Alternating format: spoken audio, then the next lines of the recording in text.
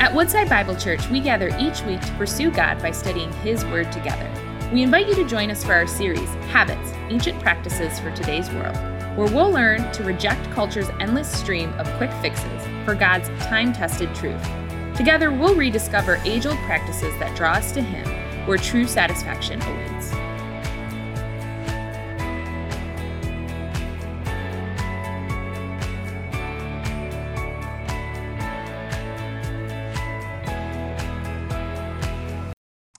All right, this morning, if you have a Bible, electronic device, I encourage you to take it out and turn with me to the book of Ecclesiastes.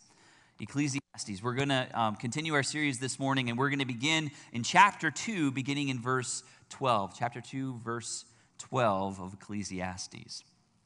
Let me ask you this question while you're turning there. Have you ever had the opportunity to watch a teenager do something foolish?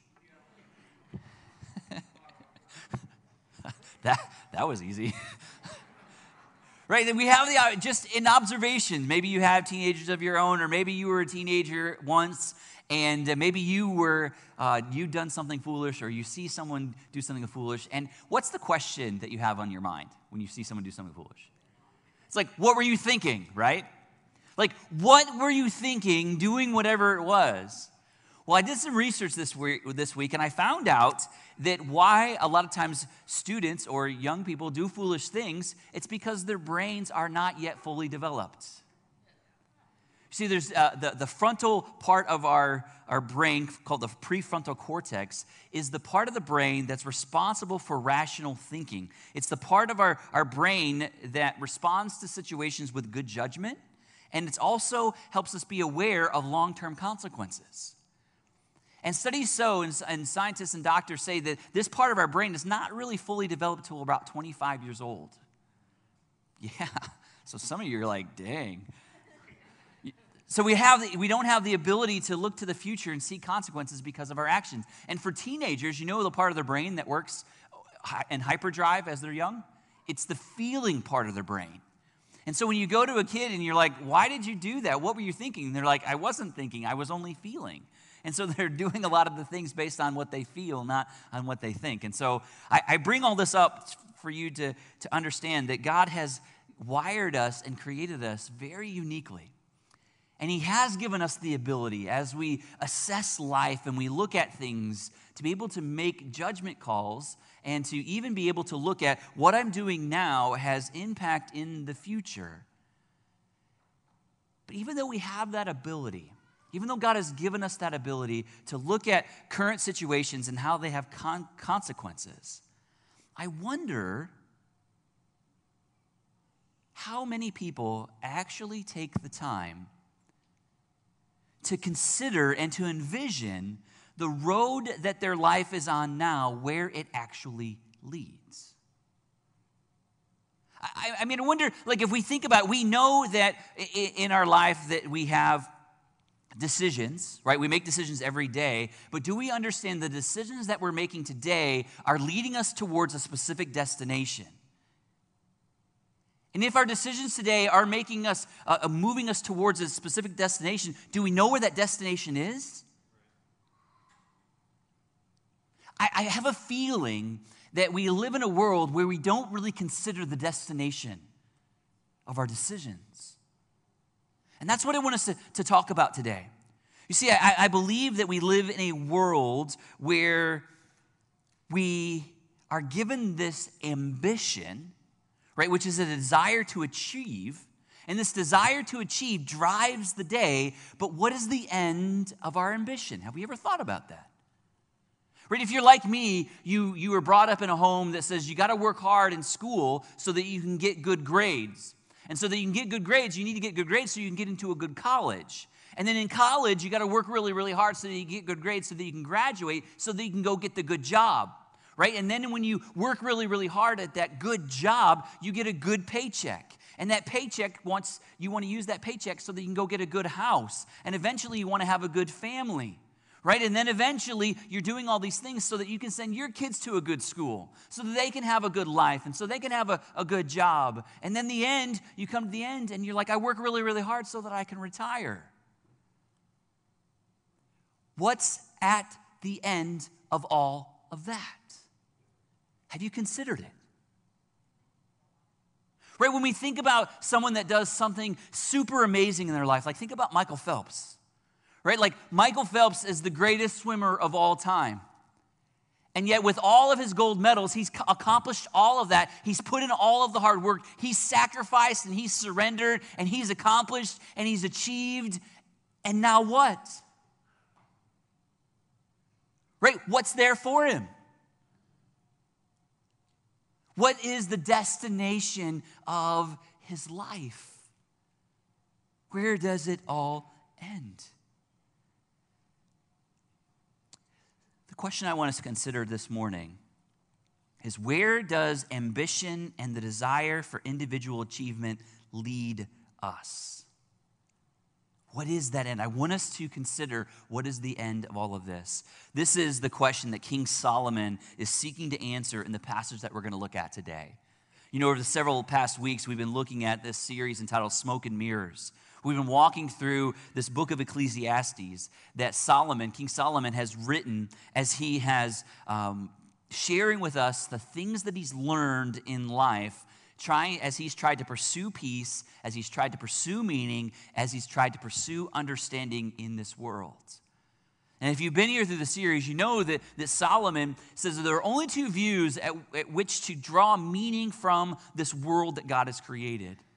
He says either there's the view that we view everything as under the sun, meaning that everything that is here is here. There's nothing more. There's nothing outside of this created order, or this world, not created because it's a very secular view. So we would see this as a secular view, as being a view that this is all that there is, that there is no God, there is no creator, there's only chance, and everything is moving in a direction towards futility.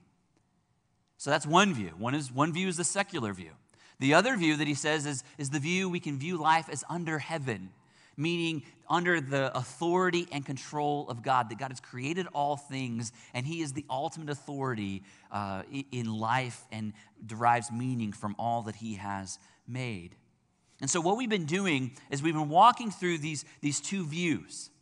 And each week we've been taking this idea of secularism, life under the sun, and we've been breaking it down as Solomon does, and he dismantles all of these smaller views of secularism. The first week we dismantled the idea of naturalism, meaning that all that we have and all that we are is here, that life began as a cosmic chance, and that creation wasn't creation by someone else, that it happened as a thing of chance. And what Solomon says is that can't be the answer, because if nature is all that there is, then nature is following a cyclical cycle that's going nowhere. The seasons change, the days, the sun comes up and the sun goes down, and people live and people die, and there's this cycle that keeps on going, but it's not moving anywhere. It's not going anywhere. And he says that leads to futility. Life is meaningless under the sun. The second view we took a look at was that of intellectualism. This is the idea that says that we can, with our minds, the smarter we become, the more like God we can become, and the less we need God. That if we think it can happen. But the problem with intellectualism is you may be able to cure cancer with intellectualism, but you can't cure death. Intellectualism can't end racism. Intellectualism can't heal broken marriages. And so intellectualism isn't the answer. Well, last week we looked at Solomon, and Solomon says, well, maybe the goal in life then is to pursue pleasure. Do whatever feels good for me. This is the idea of hedonism. This is do whatever feels good to you. And we learned last week that that's not where it's found, because even if you have all the pleasure in the world, all of this, the pleasure this world has to offer is fleeting. And he says it's meaningless. So the pursuit of pleasure under the sun doesn't suffice. And today, what we're going to take a look at is another view of secularism, which is ambition or individualism. This is a kind of another thought that rules the day, right? We all want to be on our own, by ourselves, doing our own things, achieving great things. And what Solomon's going to say today is that even with all the ambition of the world, even if you attain all that you possibly can, it's still meaningless under the sun.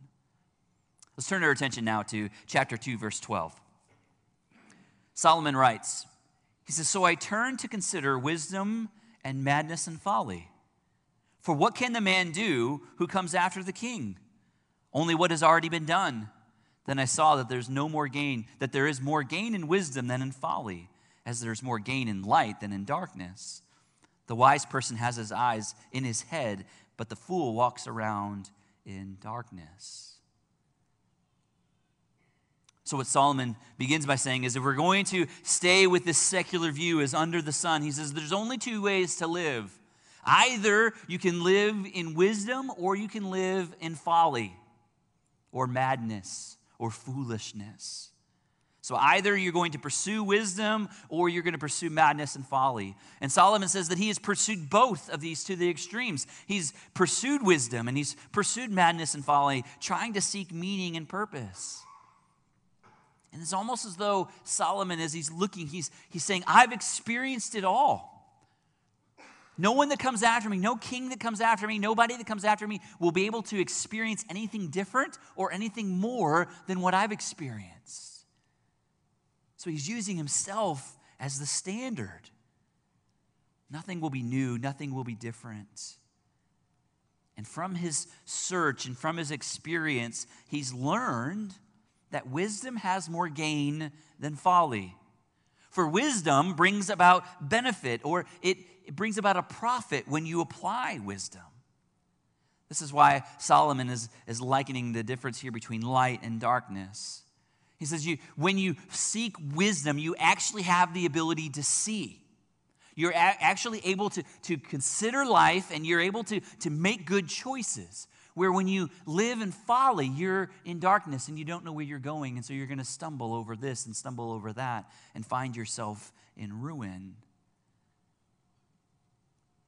He finds out that living wisely leads to success in this life, and we know this as well. Right? If you live as a good person in this world, a lot of times you find success. Right? If you work hard, you can be a success. If you have a good work ethic, you can be successful. If you have good morals, you can be successful. If you're honest, you can be successful. So he says, live wise. If you seek wisdom, you can be successful in this life. You can have the nice house. You can have the nice car. You can have the vacation home. You can do all of those things. You can have the nice retirement account. But he says, whereas if you live in folly, that definitely will bring you to failure. And what we know about Solomon's life is that Solomon himself has reached the pinnacle of achievement. He has allowed his ambition to run wild. He has sought to make a name for himself through all kinds of achievements. This didn't happen by dumb luck, but he was diligent. He worked hard, and all of his successes, he says that I am the greatest success, that no one after me will have any more success than that.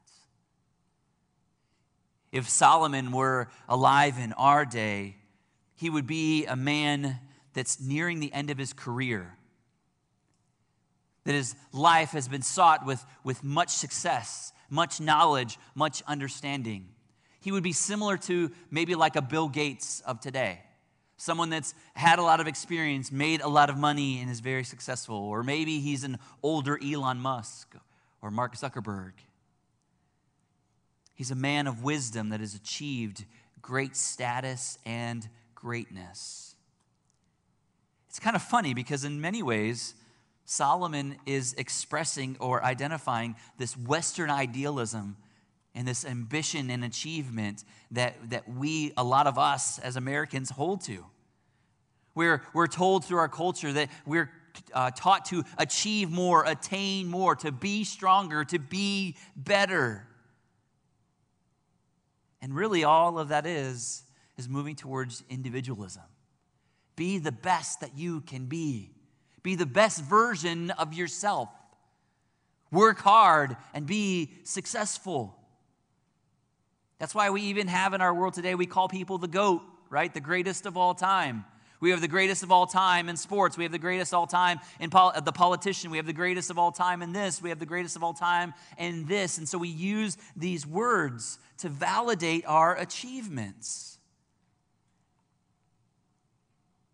And so many of us are brought up taughting that we are to strive towards individualism, to make it all about us, to be successes unto ourselves. And though I don't know many people in my circle of friendships and they consider Woodside their home, I don't see a whole lot of people saying, hey, my goal in life is to be the next Bill Gates, or my goal in life is to be the next Henry Ford. What I see in our culture and what I see among our people is this pursuit of the good life. Now think about that for a moment. People determine success and achievement in our culture, in our time, by the good life. If I can just have a good life, everything will be okay. I don't need to have a fat bank account. I just need to know at the end of the day, at the end of the month, the bills are paid. I need to know at the end of the day, I have a home for my kids. My kids are going to a good school, and we're in a good area. We're in a safe area. I got a good job. I got a good spouse. Everything's good. You guys following me? Success is good. Not great. We don't need to have a house in Beverly Hills. We just need to have a roof over our head, and it's good. This is what we're taught to pursue, is good. Ultimately, as Solomon is talking about all of this achievement, all of this ambition, all of this stuff, what he says is a pursuit like this is chasing after the wind. The pursuit of wisdom, the pursuit of achievement, the pursuit of goodness is absolutely meaningless. That was his conclusion. After experiencing all of it, not having good, but having great, he says it's all meaningless. It's like chasing after the wind. And so we must come with the question. The first question is, why don't accomplishments ultimately satisfy? Why are we not satisfied with just having good? Why are we not satisfied with what we have? Well, Solomon gives us that answer beginning in verse 14. Look with me. He says, and yet I perceived that the same event happens to all of them. Then I said in my heart, what happens to the fool will happen to me also. Why then have I been so wise? And I said in my heart that this is vanity. For of the wise, as of the fool, there is no enduring remembrance, seeing that in the days to come, all will have been long forgotten. How the wise dies just like the fool. Hear these words of wisdom today, church. He gives us two reasons why worldly accomplishments under the sun, do not ultimately satisfy. The first reason, he says, regardless of whether you lived as a wise person or you lived as a fool, whether you achieved much or you achieved very little, we all end in the same place. The same event, he says. The same event is death. This is where we end under the sun. Your life ends in death. You will not live forever, no matter how much you hope and no matter how much you think that you can overcome it and that it's going to happen to everyone else but you are going to die. Death is your end. Death is the great neutralizer for Solomon, as he recognizes that it doesn't matter how you lived. It doesn't matter if you were the goat or if you were a fool. Death is the destiny of everyone. History tells the story of Alexander the Great. Now think about that for a name. Like, you got to live up to that. Right? Alexander the Great, who one day is walking out and he sees his friend, the great philosopher,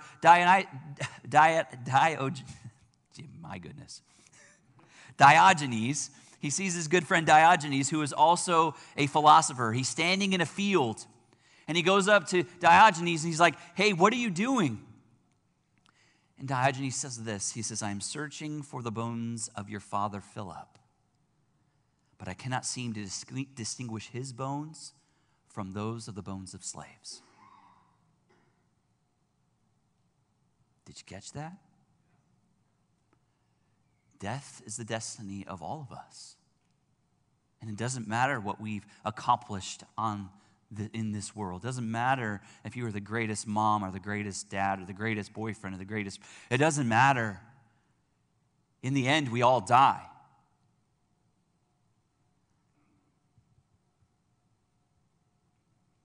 One of the reasons that living for accomplishments can leave us feeling so empty is because we know that when we accomplish those things, that all those accomplishments go away.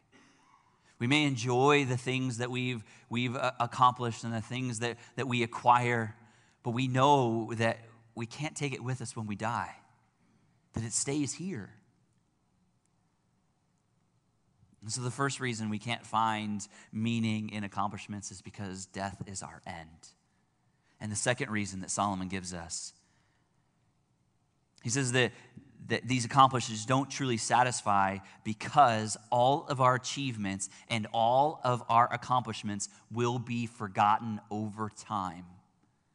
No matter how much noise you make in this world, no matter how many things you bring to make life easier, you will be forgotten. Even among the greatest people that still show up in our history book, think about the droves and droves and droves and droves and droves and droves and droves of people that you don't know who they were, what they've done, where they lived. You don't know anything about them. Do you know your great-great-great-great-great-great-great-great-great-great-great-great-grandmother? What we do in life will be forgotten. This is coming from a man who has done everything good. He is in the top of his field. And we're even reading about him today. And so even though he's living on, Solomon will be forgotten. Even the greatest legacies that we may leave will all be rendered meaningless. This is what Solomon sees. He takes back with his prefrontal cortex and he considers life. And he says, if I'm following the world under the sun, if I'm seeking to find meaning in this life through my accomplishments, it's going to get me nowhere. And this is what he says in verse 17. This is so true. He says, so I hated life. I hated life because what is done under the sun was grievous to me. For all is vanity and striving after the wind. He hates life. He's like, there's no purpose, there's no meaning. Why even do anything? If it's not going to bring about meaning, it doesn't bring about peace, it doesn't bring about understanding. He finds his life empty and pointless. Life under the sun is not happy. Oh, there are great dangers in living for the good life. If we are only living for the good life, it's still going to leave us chasing after the wind. I want to tell you the story about a guy that I knew, and you might know him too. His name's Ben. Several years ago, after finding out that he had cancer, Ben was really struggling with life. His wife was a part of our church, and she was faithful to be a part of our women's Bible studies and everything like that. And Ben was just a good guy. Like you talk about Ben, and Ben, everyone would be like, Ben's a good guy. Ben's a hard worker. I know Ben's a good guy because he'll be there for me in the time of need. I can call Ben at 2 a.m. in the morning, and Ben's going to come to my side. Everyone knew this about Ben.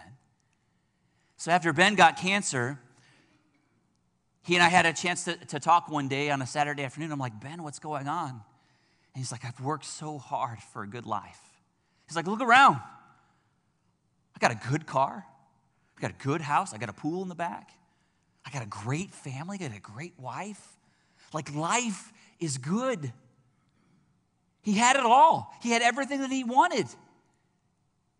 And now he's got cancer. And life doesn't feel so good. Life doesn't seem so good. And in this time, he begins to contemplate his own mortality. He had been living his life under the sun. Oh, he understood that there was a God. He knew that there was, and he believed that there was a God, but he didn't want to surrender to that God. Ben wanted to live the good life. And he got everything that he wanted. But he still knew that there was something missing. Because at this point, he began to ask the question, he's like, what is the point? I've lived a good life and now I have cancer. What did I do to deserve this cancer? I have not offended God. I have not killed. There are a bunch of bad people in the world. I haven't done any of that. I've been a good person, and now why do I have cancer? And in his own way, he expressed the same thing that Solomon did.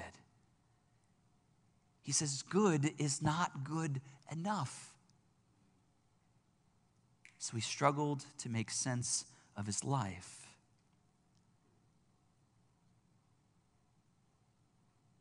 I left there that afternoon telling him about the love of God and how he can find meaning and purpose in Jesus. But he wasn't quite ready yet. So he left. I left, and I knew that he was going to struggle, and he struggled to try to make sense of all of this. He had lived his life one way, and now, when his life was put to test, what he believed wasn't giving him meaning and purpose and understanding. Living under the sun is meaningless. Living under the sun doesn't bring about meaning, especially as it's related to our ambition. And so this is the point that Ecclesiastes is getting to. This is the point where Solomon is coming. When you live life in a secular way under the sun, you're always going to end up in a meaningless, worthless place. And so you have to look someplace else.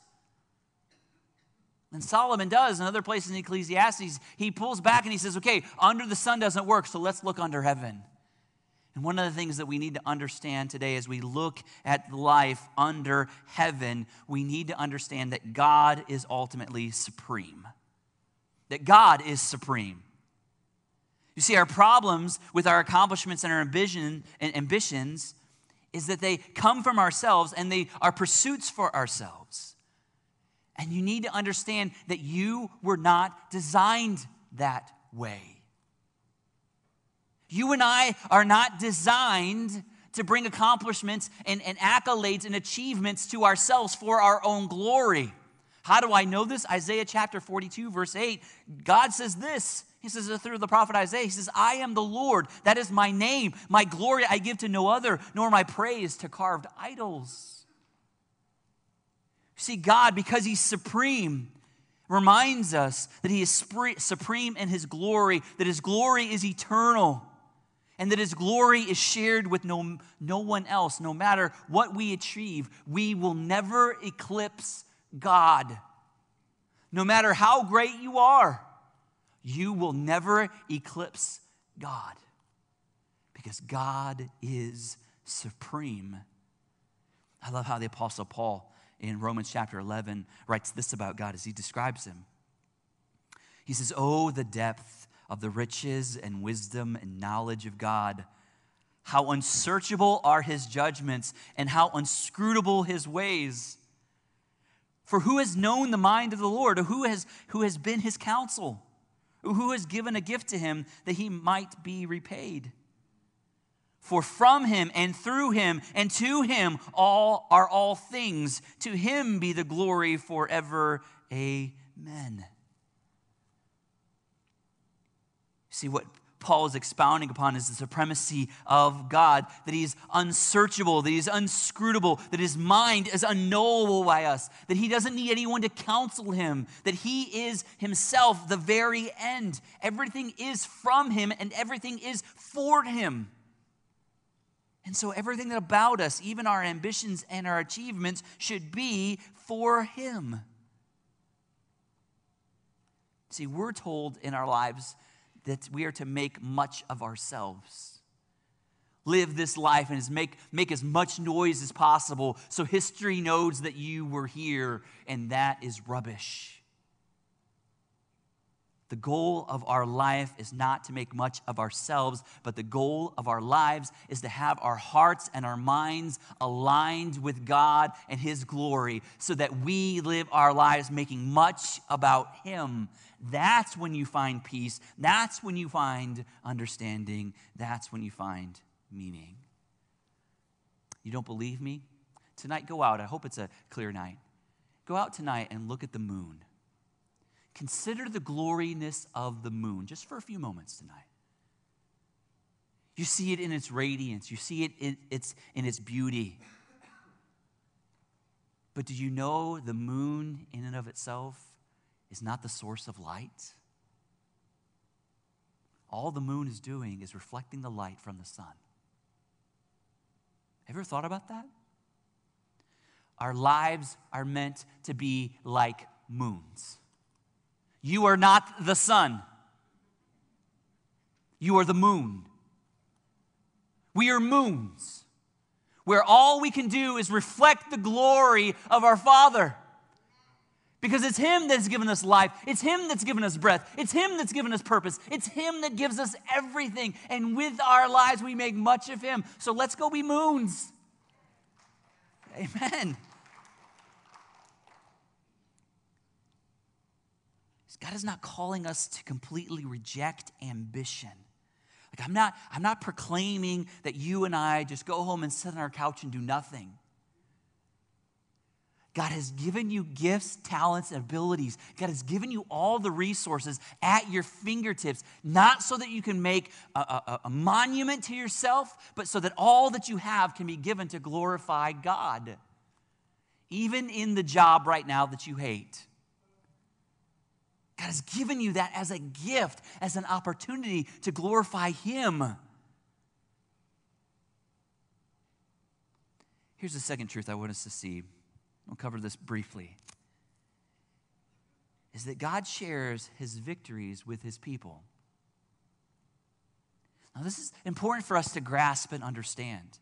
Because if God is ultimately supreme, if God is all about his glory, and God is doing everything for his glory, then what God does in all of that is he shares his victories with us. It's almost as though he welcomes us to be a part of his team.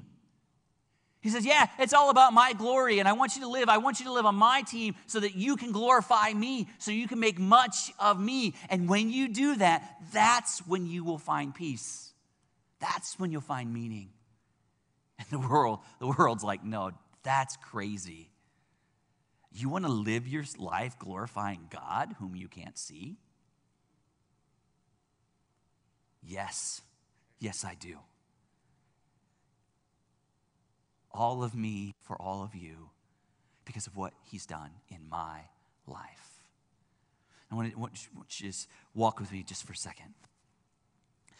God's glory is best displayed in his love for sinful people. Do you hear that? God's glory is best displayed in his love for sinful people. God has created all things. You and I are accountable to this God. And you and I have said to this God, we don't want you to be God over our lives. I want to rebel against your way. I want to rebel against you. I want to sit as king of my life and sit on my throne. And yet in that way, God still loves us. God still loves us in the midst of our sin and rebellion. And what has God done for his own glory? He sent his son Jesus so that we might be saved. One of the most glorious passages of all of Scripture is John 3:16. For God so loved the world. Now, when he's saying that he loved the world, he's talking about the rebellious world. He's talking about you and I and all the evil that we've ever done or ever will do. He loves the world. For God so loved the world that he gave his one and only Son. Whoever believes in him will not perish but have eternal life. You see, here at our church, we make much about Jesus. Because it's what Jesus has done on our behalf that is so amazing. Jesus, who is fully God and fully man, came and lived a perfect life. He obeyed God the Father every step of the way. He never lied, he never stole, he never had a lustful thought, he never did any of that. But he came with the purpose to live a perfect life and to die a death that you and I deserve. See, the Bible tells us that sin must be punished. Your rebellion and my rebellion must be punished. And either we're going to pay for that through in eternity in hell, or we can believe in Jesus, for Jesus went to a cross. And the Bible tells us that on the cross, all of the sin of the world was placed on him. Your sin and my sin was placed on Jesus. And Jesus endured the wrath of God. He endured our punishment. And then Jesus died on that cross. But then God raised him from the dead, saying that his sacrifice was enough. And when you and I come to consider Jesus, and we say, we confess that we've been a sinful person, and we repent of our old ways, and we believe in Jesus as our Savior and Lord, we too now have new life. Our sins can be forgiven, and we can have the cure from the curse of sin done away with. And that begins our life of glorifying God. We begin glorifying God by repenting of our sin and believing in Jesus. That's your first act of bringing glory to God. And then that's how we live our lives, fully surrendered to the Lord. Lord, this is my life. All that I have, all that I am is yours, because I want to make much of you, because you have forgiven the sins of me. Here's my life. And sometimes God has to bring us to the end of ourselves in order to get our attention. Let me tell you the rest of Ben's story. Ben struggled for another year or so after that conversation that he and I had on that Saturday afternoon. And I watched him struggle in and out of the hospital, wrestling with his life and trying to make sense of what was going on and what he knew about God and all of this. And he got to the point in his life where he was in the hospital and he couldn't eat. He couldn't eat, and it wouldn't stay down. He just couldn't eat, and he was literally wasting away. And he finds himself in his hospital room all alone for a moment. Ben's at the end of himself. And you know what Ben does? Ben calls out to Jesus. And Ben says, Jesus, if you really are real, help me eat. I'm all in. If you help me eat, I'm all in. Amen.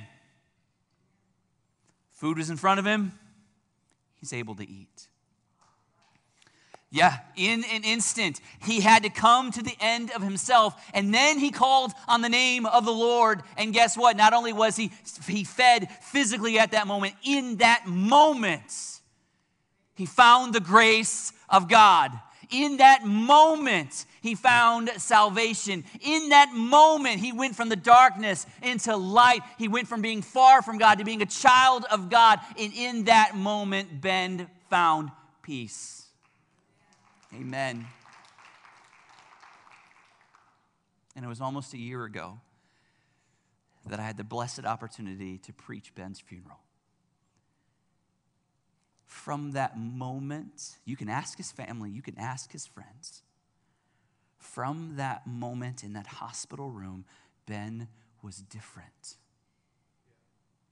Ben was a man prior to that worried about his wife, that worried about his kids, that worried about the money, that worried about all this other stuff. But after that moment, Ben found Jesus, and Ben found peace. God is glorified in us when we surrender all that we have to him. And just say simply, Jesus, here am I, send me. Brothers and sisters, your purpose and meaning in life is not to make much of you. Your purpose and meaning in life is to make much of our Savior. And we have the beautiful gift of time. I don't know how much time you have. I don't know how much time I have left. But I'll tell you what, I am determined in my life to make as much noise as possible for my Jesus. Are you? With your work, with your time, with all that you are you willing to say, I'm going to find meaning and purpose when I live for the glory of God? Let's pray. Father, we thank you for your words today. Father, we thank you for the hard lessons that we had to be reminded of today. And God, it is so easy to get caught up in making much of ourselves. It is so easy in our world to seek to be an individual, to seek ambition, to seek honor and glory that for ourselves. That is so easy. And Father, we know that that is the broad road that we see so many people chasing after. And God, if we find ourselves on that road today, we repent. Help us to repent, for we know the better way is the narrow road. We know the better way, the road that actually leads to peace. The destination of that end is peace with you in eternity. And so, Father, I pray today you'd help us to no longer believe the lies, but to hold on to what's true. And with our lives, with our resources, with all that we are, may we glorify you. In Jesus' name we pray. Amen. Thank you for joining us today as we study God's Word together. We would love to hear how God is moving in your heart and get you connected into the Woodside Bible Church family. Head to woodsidebible.org/connect to introduce yourself to us today.